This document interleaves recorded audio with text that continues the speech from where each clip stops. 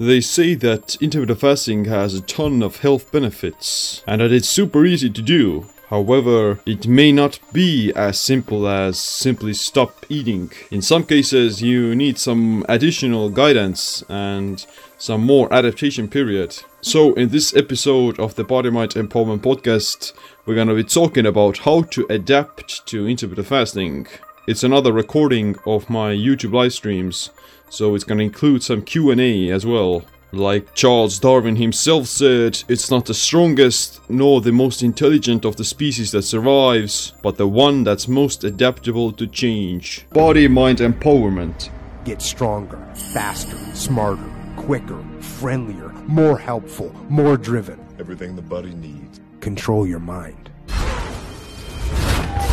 As you can see from the title, then I'm gonna be talking about how can you adapt to intermittent fasting, and the main kind of theme is going to be surrounding of how do you actually get used to it, so to say. A lot of people can, or like there is a lot of many benefits to fasting and such, but it doesn't matter how good the benefits are if you're not able to fast, so to say, or if you're not able to make it happen, if you're not able to kind of stick to it in the long term. So that's why it's so quite important to kind of pay attention to how can I actually make it a sustainable lifestyle change, and it's never gonna be so this sort of it may not always be easy, and it may not always be a downhill road or a walk in the park. It may have some implications and such. So that's what I'm going to be talking about in today's live stream. So yeah, hit like and share it around with someone else who is struggling with fasting. I myself have been doing it for nearly almost 7 years, or almost nearing 8 years by now. So I can say that I'm quite used to it already, and there isn't any problems for me to fast for like a week with no problems and such, and I feel perfectly fine. And what I wanted to kind of start is with maybe going through some of the initial journey of how I began and how did I become quote-unquote fat adapted for fasting, to kind of give like overview of how you yourself may get used to it, so to say. And you can I didn't have like the intention of becoming extremely fat adapted with fasting. When I started, I did it only as a way of tracking my nutrition as well as losing some body fat and such. But after a while I realized that it's so powering, it's so powerful for the body, it's so healthy, and it's also much more convenient to do in the modern world. So I decided to it's something that I wanted to implement into my lifestyle further and make it like a sustainable lifestyle change. So when I first started, I've heard about these different kind of methods of doing fasting, and the first thing I started off with was the 16 and 8 hour time window, where you consume your food within 8 hours and such, and usually you have like 2 meals and something. The first kind of people I've started following from that kind of methodology were people like the Hodge twins, the two YouTubers who do bodybuilding and fitness and comedy and everything else, as well as Martin Berkhan, who's the creator of the Lean Gains method. So these were the first people I came across when I started fasting, and I did the 16 and 8 hour method for maybe like 2 to 4 years, or 2 to 3 years, something like that. And it's like perfectly fine, it's perfectly sustainable, and it's something that I actually think that most people should stick to on a everyday basis, even if they're not planning on doing OMAD, or if they're not doing keto, or if they're not doing these extended fasts. Then at least I think that the 16 and 8 hour fasting window is something that should be sort of the golden aim towards fasting every day. And it's not gonna give you like the full benefits, but at the same time it's a simple method of time restricting your eating window, and in so doing you may gain some of the benefits of improved insulin sensitivity, reduced blood sugar, as well as like prolonging the fasted state in the morning, so to say, and gaining some benefits from that. But then again, I've also, one of the first books I read about fasting was the book of Ori Hofmeckler called The Warrior Diet, which is like a step further than the 16 and 8 hour time window. The Warrior Diet usually is something like 20 hours fasting, and you eat your food within 4 hours or such. So it's like a very prolonged prolonged 1 meal a day. It's not like a one meal specifically, but you consume it still within a single sitting, not in a single sitting directly, but maybe like within 2 meals, but in a very time restricted manner. And the Warrior Diet is also very effective and such, and it may take a bit of more effort if you're kind of jumping into fasting right away. You may not be able to tolerate it that effectively. Of course, you will be like perfectly fine with that, but it may not be that enjoyable, so to say. The truth is that everyone can fast for like days and weeks upon end with no problems. Like if you were to be thrown into the wild with no food, no calories, no Twinkies, no Quest bars, no protein shakes, no steaks, and you're like literally in this barren wasteland, then the only thing for you to survive, or the only option for you to survive, is to simply adapt to the fasting and shift into like really deep ketosis and trigger these other longevity pathways. So like physiologically everyone is perfectly fine, and it is actually quite in my opinion, it's actually one of the most kind of beneficial traits for general longevity as well as health, is to be able to tolerate these kinds of nutritional stressors, whether that be from fasting, whether that be from carb restriction, whether that be from tolerating these hormetic compounds from plants or whatever they may be. It's like a good trait of biological fitness as well as longevity, so to say.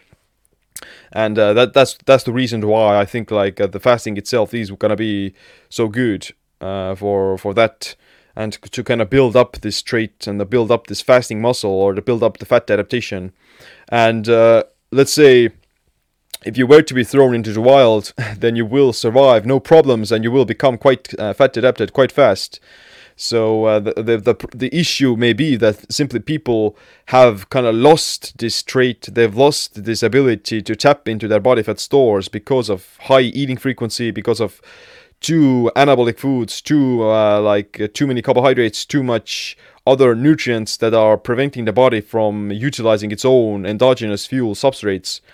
So that's like really trainable, and it's mostly like a psychological thing of people getting stuck up with their old ways of doing things, and they're not going to really, there isn't like a reason for the body to become fat adapted and to leverage the benefits of fasting, so to say. There is not going to be a reason to trigger them.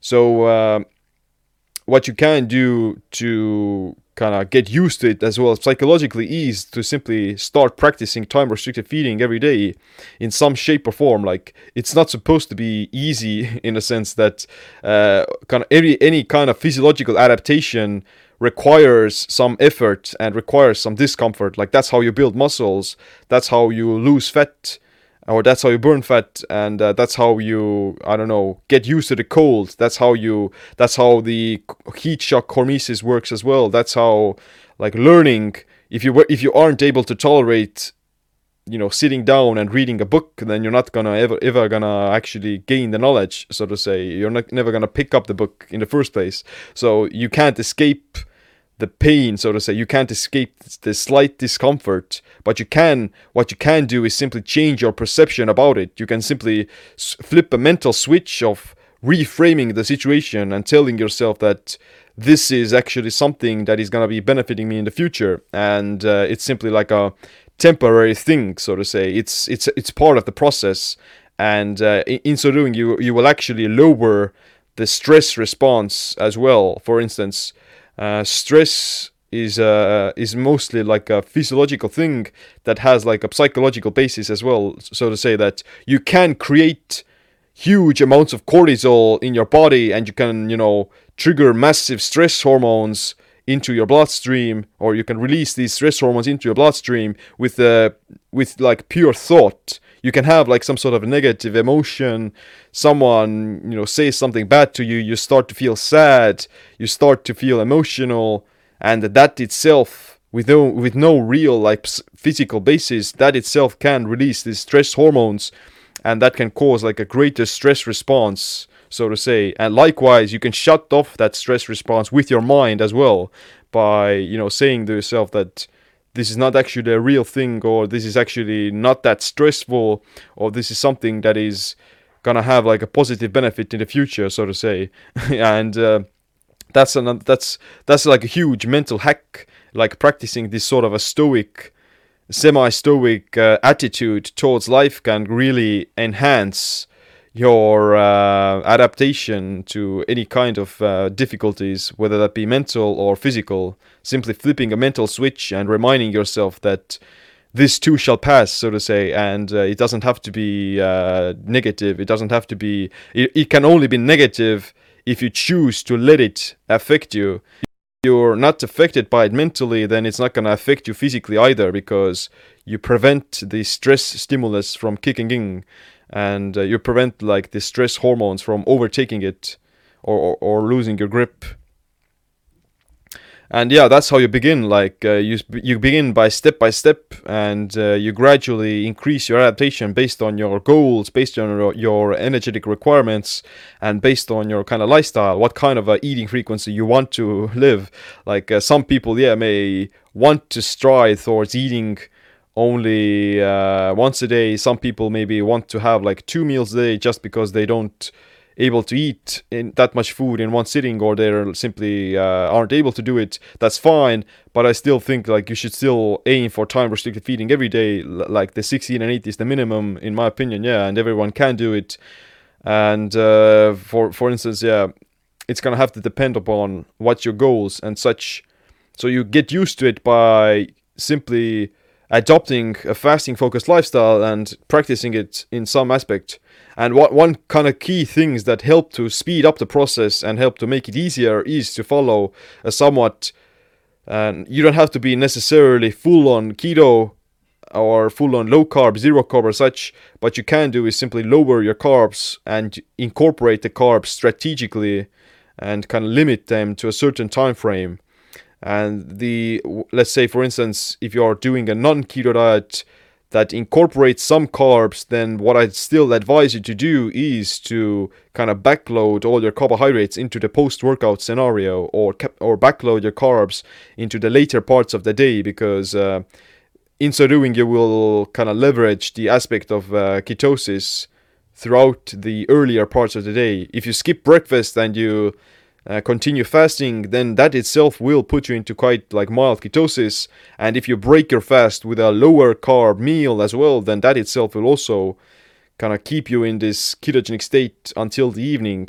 And even if you do have those carbs in the evening, then it's not going to affect your keto adaptation and fat adaptation by the next day. So to say, you'll be back in ketosis by the morning. In the meanwhile, I'll take like another question so that it brings some variation into the Q&A. But I'll then carry on. Do you take Indian herbs like ashwagandha and shilajit? Yeah, I do actually. Ashwagandha is super good for the adaptogenic effect of this adapting to stress, so to say. It's actually like a I'm not sure what the medical term for it is, but it basically helps you to balance out your nervous system. If you're too stressed out, then it will relieve the stress and kind of promote recovery. But if you're under, or if you're too parasympathetic, if you're too kind of slow, or if you're too under stressed, if that even is a thing, then it will kind of rev you up a little bit. So it balances out yourself out based upon what your body needs. So it's like a super good herb. And I do take it almost every day. Usually I take it in the evening to kind of wind myself down and promote sleep. But I may take it during the daytime as well sometimes. If I take something like a bone broth or something, I'll always mix some different herbs into my bone broth. Like the ashwagandha, turmeric, ginger, and cayenne pepper and things. To kind of promote the autophagy process as well, without kind of completely breaking the fast. And Shilajit is another one of those things that I do take. And I must say that it does have I do notice like quite a significant difference in terms of like energy and in terms of overall vitality and such. It does taste like, you know, complete crap, and it's very sour. It's not sour, but it's very bitter, and kind of tastes like granite or rock or something, which is it's like a mineral and such, but it is very effective for that. I do use those. Let's take another question.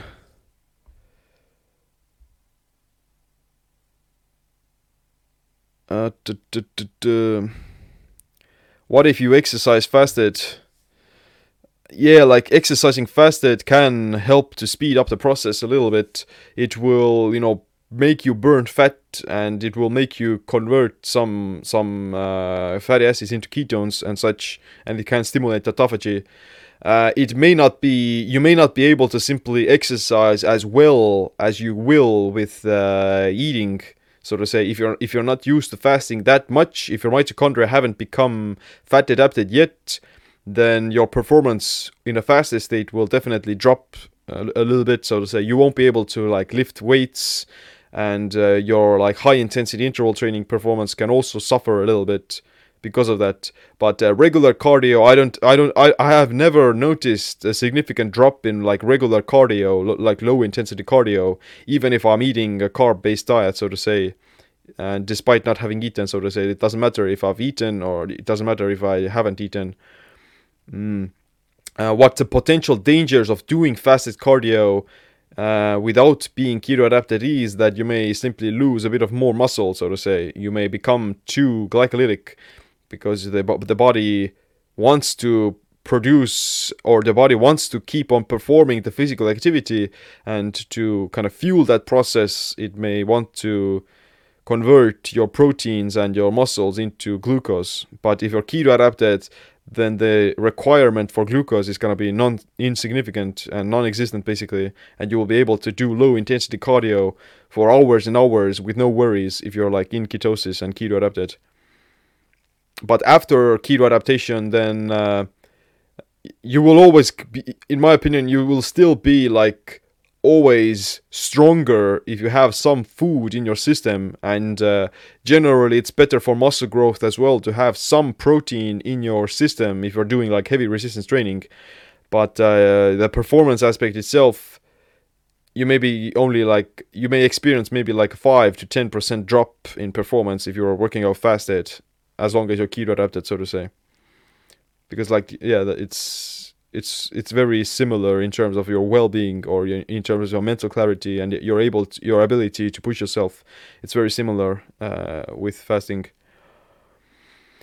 What is a cheap keto approved staple food you recommend? Tight budget. Well, you can check out one of my videos about it, where I dissect my cheap $5 a day keto diet. And it basically includes things like the primary source of my protein would be things like eggs, because they're cheap and they're highly nutritious. They will definitely give you enough protein, and they do to give like the other essential fatty acids as well that will be, you know, used. But other things maybe as well. I may kind of implement a little bit of wild salmon or something, but I would eat it only in like microdoses, so to say. You don't need a bunch of salmon to get, you know, all the essential daily DHA and EPA and such. You can take like a few bites of it, and if you do that, then you can kind of decrease the overall cost of your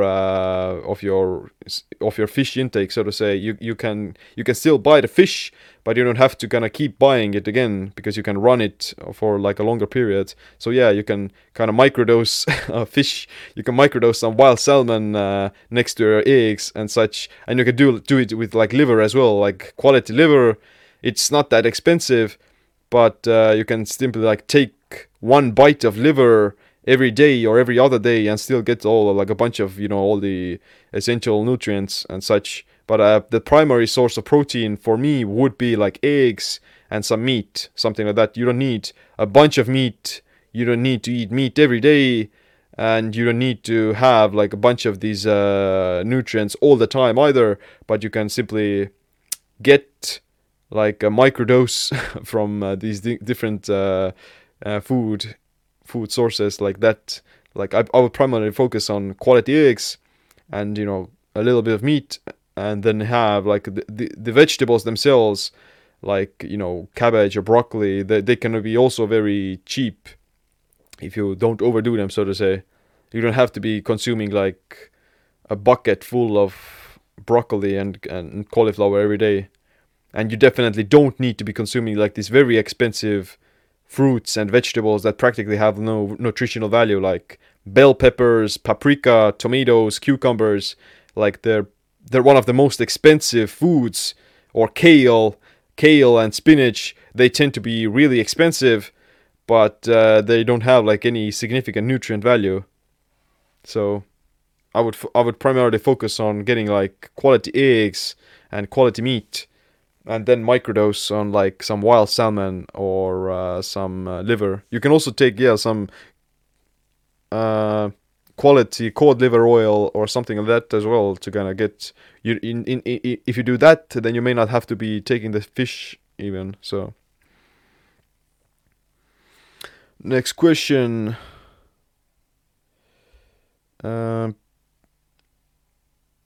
You will always have some catabolism when you fast, but if you refeed correctly and know how to work out properly, you'll gain it back after the fast. Yeah, like that is correct, so to say, that it's not necessarily, it doesn't matter like what happens during the fast per se. What matters is the general daily 24-hour period nitrogen balance, and the balance between anabolism and catabolism. You are definitely being more catabolic with your fasting, but if you compensate for that with adequate refeeds and adequate protein intake, then you can circumvent that, and you can still gain the best of both worlds. But the problem might be that because of the limited time window of your fasting, depending on what kind of a window you're aiming for, if the fasting window is too small, or if it's inadequate in anabolism, or if it's not going to trigger enough muscle protein synthesis, then you may still end up with a negative balance, so to say, negative nitrogen balance, and you may end up losing muscle. So you have to be quite aware of how well can I refeed, and what kind of nutrients am I putting into my body. So yeah, like if you are fasting, then the goal isn't to stay catabolic after you break the fast. The goal is to trigger these anabolic pathways like mTOR and such to balance the catabolism with anabolism. And that you can expect in my next book, the book that is coming out early next year, maybe in January. So stay tuned for that. But meat curbs sugar cravings. Yeah, it might. Like they do say that protein is the most satiating macronutrient, but I would say that it's only like a part of the kind of overall satiety effect of eating meat.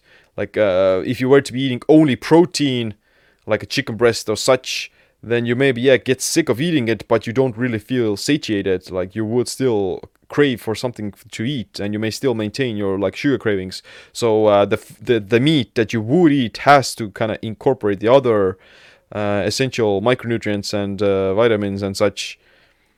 So and also like a bit of fat is gonna be very beneficial for the satiety effect. And it's kind of this general mouth feel that I like to call, like actually eating something that takes some effort to chew, takes some effort to bite down. That's like this critical component that people tend to overlook when it comes to satiety. Like you can take like a protein shake, but you wouldn't feel that much satiety from it because it's like liquid calories, and it's not gonna be the same as you were to be sitting down and eat the same amount of calories from like meat or steak. So yeah, there's this aspect of actually eating your food and being mindful of it that also promotes satiety. So yeah, like it's a good idea to not really drink your calories in most cases, and to aim for like actually fulfilling foods that satiate you and require some effort effort, so to say, to eat. And yeah, like you would, coming back to the topic of the live stream of how do you get used to intermittent fasting, then eating foods that satiate you is the beneficial for going through the periods of the fasting. If you're eating foods that don't really fill you up, that leave you hungry, then it's of course you're going to experience more hunger during the fasting period, because like it's it's purely physically more difficult for you to fast, so to say. So what I tend to always eat is not only like quality meats and quality protein, but also like still eat quite a good amount of vegetables and these other things that have more volume to the meal. And that, the higher the volume, then you will kind of be satiated with fewer calories and such. So yeah, like generally eating some quality meat and some vegetables, that's a good meal to get used to fasting. And if it's like a slightly lower carb, then the fat adaptation will be faster. Question: you mentioned that it's better to work out with some amino acids in the bloodstream when doing resistance training. Can I work out fully fasted and then eat my protein? Well, like it depends again, like what kind of a workout it is and how long it is and how intense it is. Like you can get away with maybe like 30 minutes of resistance training with no worries, as long as you consume your protein post workout, and maybe if you have like 2 meals a day or something, then it's perfectly fine to work out in a fasted state. But if you're eating let's say 1 meal a day, and you have like a 2-hour workout session with weights, and then you only eat your protein within a single sitting, then that may potentially simply lead to some muscle loss, so to say. So there are some ways of hacking it.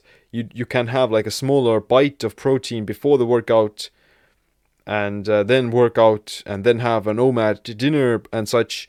But in most cases, if your goal is pure hypertrophy and you want to maximize muscle growth and really accelerate it, then it's always better to have some protein in your system. A little bit. You don't need a bunch. Just like maybe up to 20 grams of protein and such is the minimum for triggering this anabolic effect, and that will simply protect you against the catabolic effects of the training. But if you're doing it like maintenance, if you're not particularly trying to go for a heavy workout, or if you're not particularly trying to build much mass or muscle, then it's not necessary to have protein before the workout either. Like then it goes back to the daily kind of balance of how well you refeed after breaking the fast. So if you really want to build muscle, then it would be better to have some protein, whether that be from real food or a protein shake or something, and then having your protein after the meal. So that's the only scenario where I would imagine that a protein shake would be useful, if you're like working out fasted and you're planning on having a heavier resistance training workout and you're trying to build muscle. That's the only kind of time where you would want to have some protein shake and such, because in other cases it's not going to be needed, and in other cases it's not even advisable, in my opinion, because you don't need to have it for recovery if you're planning on eating it, or if you're planning on having a real meal quite shortly after breaking the fast. So that's what I call actually the targeted intermittent fasting. Like it's similar to the targeted ketogenic diet, but it's simply you have some protein right before a heavy resistant workout. So you're able to simply still time restrict your feeding every day, while at the same time being able to build muscle and having some amino acids in the blood before you train. So it's a good good hack, so to say. You can still eat one meal a day, but if you use the protein shake before the workout, then it can be used to build some muscle. But this is only, again, like for some heavier resistance training workouts, and if you're trying to build muscle, if you're trying to burn fat, then it's not good, and it's not necessarily good for like autophagy and such.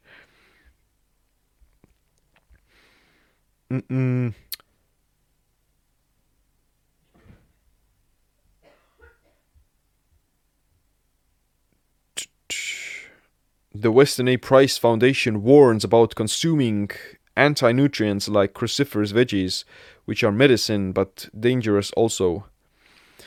Well, like it's again like what, in what context and in what amounts, and when are you doing it, and such, and what's the goals.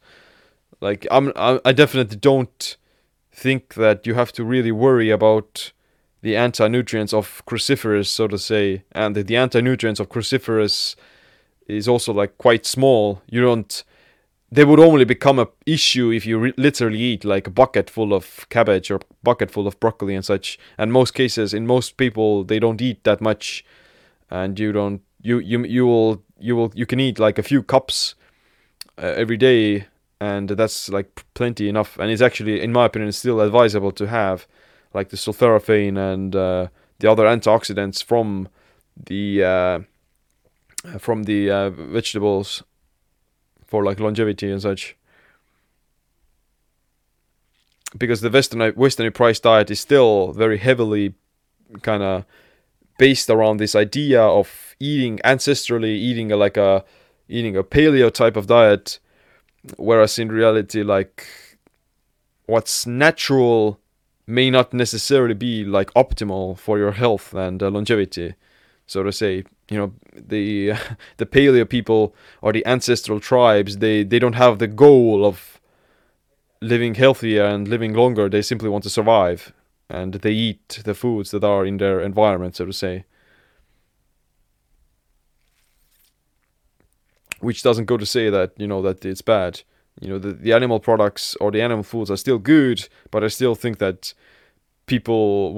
most people would still benefit from eating some vegetables, so to say. What's your thoughts on alcohol tinctures breaking a fast? I don't think they would break the fast, so to say, that the tinctures, the mild alcohol or the ethanol or whatever it may be, they may actually stimulate autophagy a little bit, and they will definitely promote ketosis as well a little bit. So the tiny amount isn't going to affect it at all. And the medicinal benefits from the tincture, whether that be from like a chaga tincture or reishi tincture or something like that, those will still be beneficial. And people have been using like very small doses of like hard liquor, like vodka or hard spirits, vodka and such, to cure some illnesses or something. You definitely don't want to be having it like beyond one shot or something. You don't want to have any more than one shot, but like a small dose of alcohol can be useful a little bit. Like, again, the hormesis, as well as the antibacterials, as well as the ketogenic promotion. What's your experience with 1 meal a day? Well, I've been doing OMAD basically for like 3 years or such. Not like all the time. In some days, when I'm traveling or something, or when I'm having like some sort of an event, then I may have like lunch and then dinner. But in most cases, yeah, over the course of these last 3 years, I've been eating not necessarily OMAD, but I like the warrior diet type of thing, and fasting most of the day, and then consuming my food within like a few hours and such. And it's been pretty good, pretty damn awesome, and really convenient as well. So yeah, it can be called like a modified 1 meal a day, or something like that, or like a warrior diet. I have actually like a published recent podcast as well, a few months ago, where I talk about my entire journey of intermittent fasting over the course of this 7 to 8 years, and it's on the podcast app. It's not on YouTube, but it's on the podcast, and it walks you through of how I started, what did I do, how did I adapt, and how do you do longer fasts, and everything like that.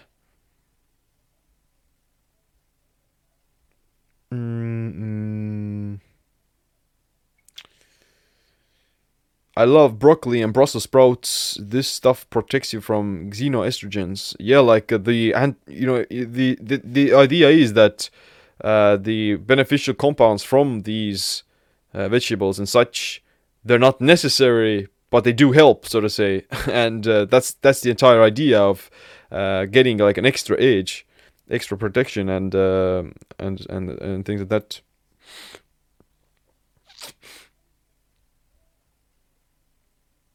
Okay, like I'll start. Okay, let's take another question. Why do you think for guys like Thomas DeLauer saying not to fast every day? Well, it's I think like I mentioned earlier, you don't necessarily, or like everyone can fast, and I think like the kind of it's a good idea to still time restrict your feeding every day, at least to like 16 and 8 hours of fasting every day and such, because there isn't going to be any negative benefit to eating more frequently and such, or not less frequently. You will definitely want to kind of shake up your fasting routine every once in a while as well, and to have like maybe on one days you have OMAD, on other days you have the warrior diet, on the third day you have maybe 16 and 8, to kind of simply keep your metabolism guessing and keep your metabolism adapted, because you don't want to over adapt to the fasting as well, because if you get so fat adapted that you never have to eat again, then that's not ideal for most cases, and most people don't want that. So they still want to have like a slightly metabolic flexibility again, of having slightly more frequent foods on some days, and on some days you have less frequent. You aim for maybe like one OMAD, and you maybe aim for like a 24-hour fast and things like that. But in my opinion, again, you don't need to exceed the 16 and 8 hour window, so to say. You will still benefit from things like that, and if you have if you have more frequent meals, let's say, then it's not gonna affect you in the long term either, but it's not gonna be necessary either. You don't have to have like 4 meals a day to think that you kind of save your metabolism or something. If you kind of still stick to the 16 and 8, then you'll gain all the benefits. Do you have any advice for someone with chronic Lyme as far as their diet and fasting? Well, I've heard that keto and fasting definitely help with Lyme. So you may want to actually go for like a slightly longer fast for 3 to 5 days and such, and kind of that can help you to cure it, because even like Tim Ferriss, I heard that he cured his Lyme with a strict keto diet and intermittent fasting and such, so it can definitely help.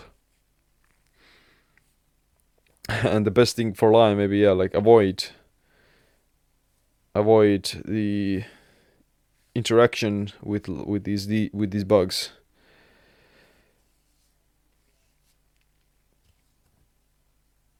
Does fasting increase testosterone? Not directly, but it promotes the precursors of testosterone, like luteinizing hormone and such.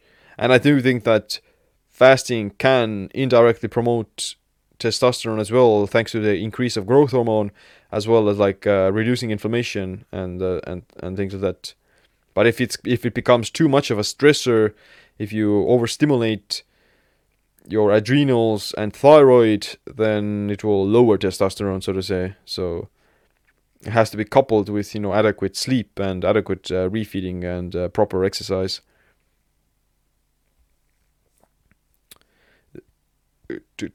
Is there a recovery period required between longer fasts?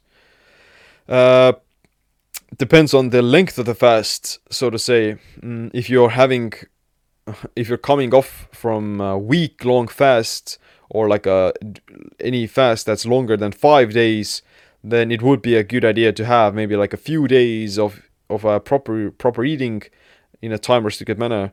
But still, it depends on like if you want to, like if you're trying to burn fat or such, or if you're trying to lose fat fast, or if you are kind of curing some sort of a disease, then you can really jump straight back into it, have a refeed, and jump straight back into it, and you can do it like several times before you can run into troubles. You will probably run into troubles if you do these fasts for 5 times in a row and only having like very brief refeeds. Then you may kind of run into troubles with your metabolic rate and general thyroid functioning.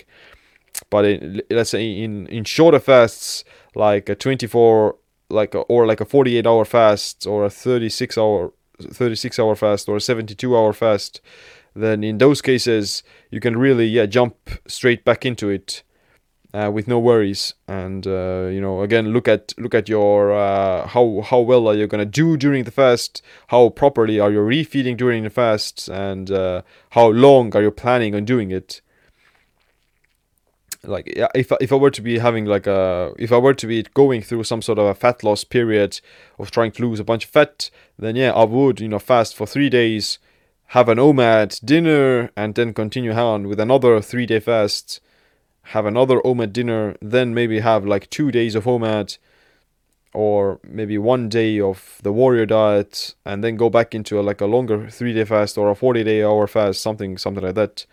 But looking simply getting not really pushing it too hard, but simply paying attention to the signals that my body give, and paying attention to how well do I feel during refeeds, and how well is my progress. Because like the sustainability is the most important part, so to say. It's the most critical component.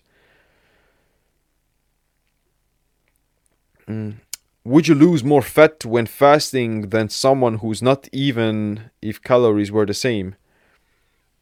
Let's say if you were to be consuming the same amount of calories, would you lose more fat with a time restricted eating window versus regular like 3 square meals a day? Not a whole lot, so to say. Like if you were to be fasting for only like 16 and 8, then I would imagine that there wouldn't be any difference as long as the calories and such are the same.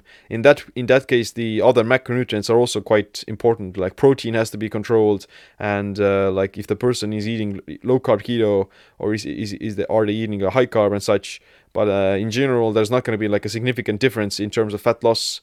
But I would still hypothesize that being keto adapted simply helps the person to focus on primarily fat burning instead of losing weight. Like you can lose weight thanks to losing muscle, or you can lose weight thanks to losing water weight and such. But your goal is to lose fat, and that's why like with fasting you will definitely prime the body to burn fat, not muscle, so to say. Thanks to the keto adaptation process. And if you extend it a bit further, let's say you eat OMAD and you consume the same amount of calories, and then you compare it to a caloric deficit with 3 meals a day, then I would say that there is probably no studies on this, but I would say that the OMAD group would lose slightly more fat again instead of muscle and such, if they are keto adapted, so to say. If they're not keto adapted and eating at a caloric deficit with high amounts of carbs on OMAD, then you're predisposing yourself to more muscle loss than if you were to be eating the same amount of calories, high carb, 3 meals a day, because you're not that used to fasting. But put the same person with the same amount of calories on a keto diet onto OMAD, and like create the same amount of caloric deficit, then they will probably maintain more muscle,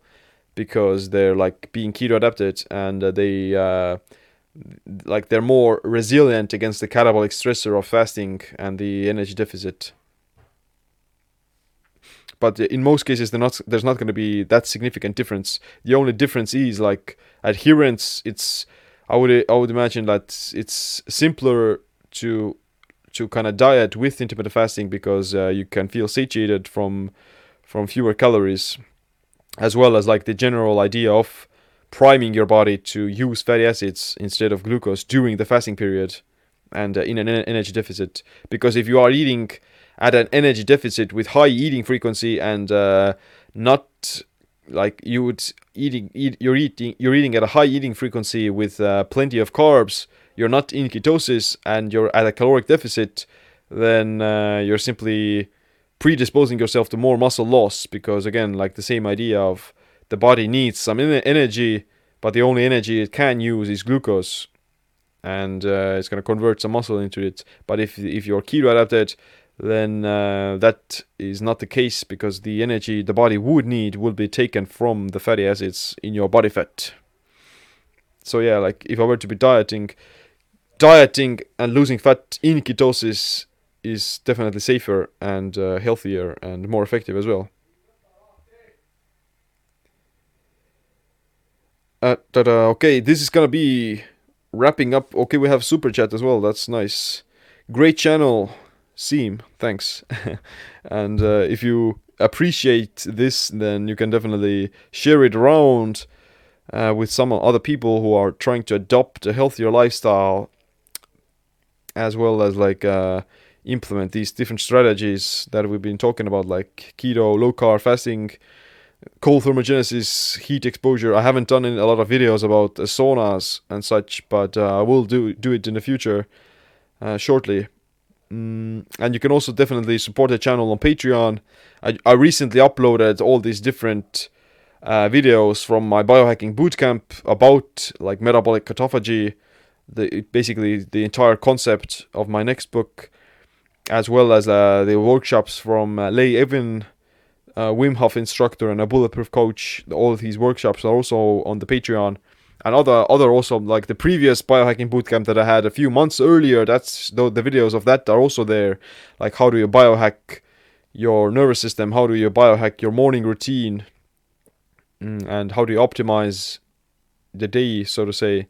All the videos are there, and a bunch of extra cool Q&A videos and such. So yeah, that's an option for you.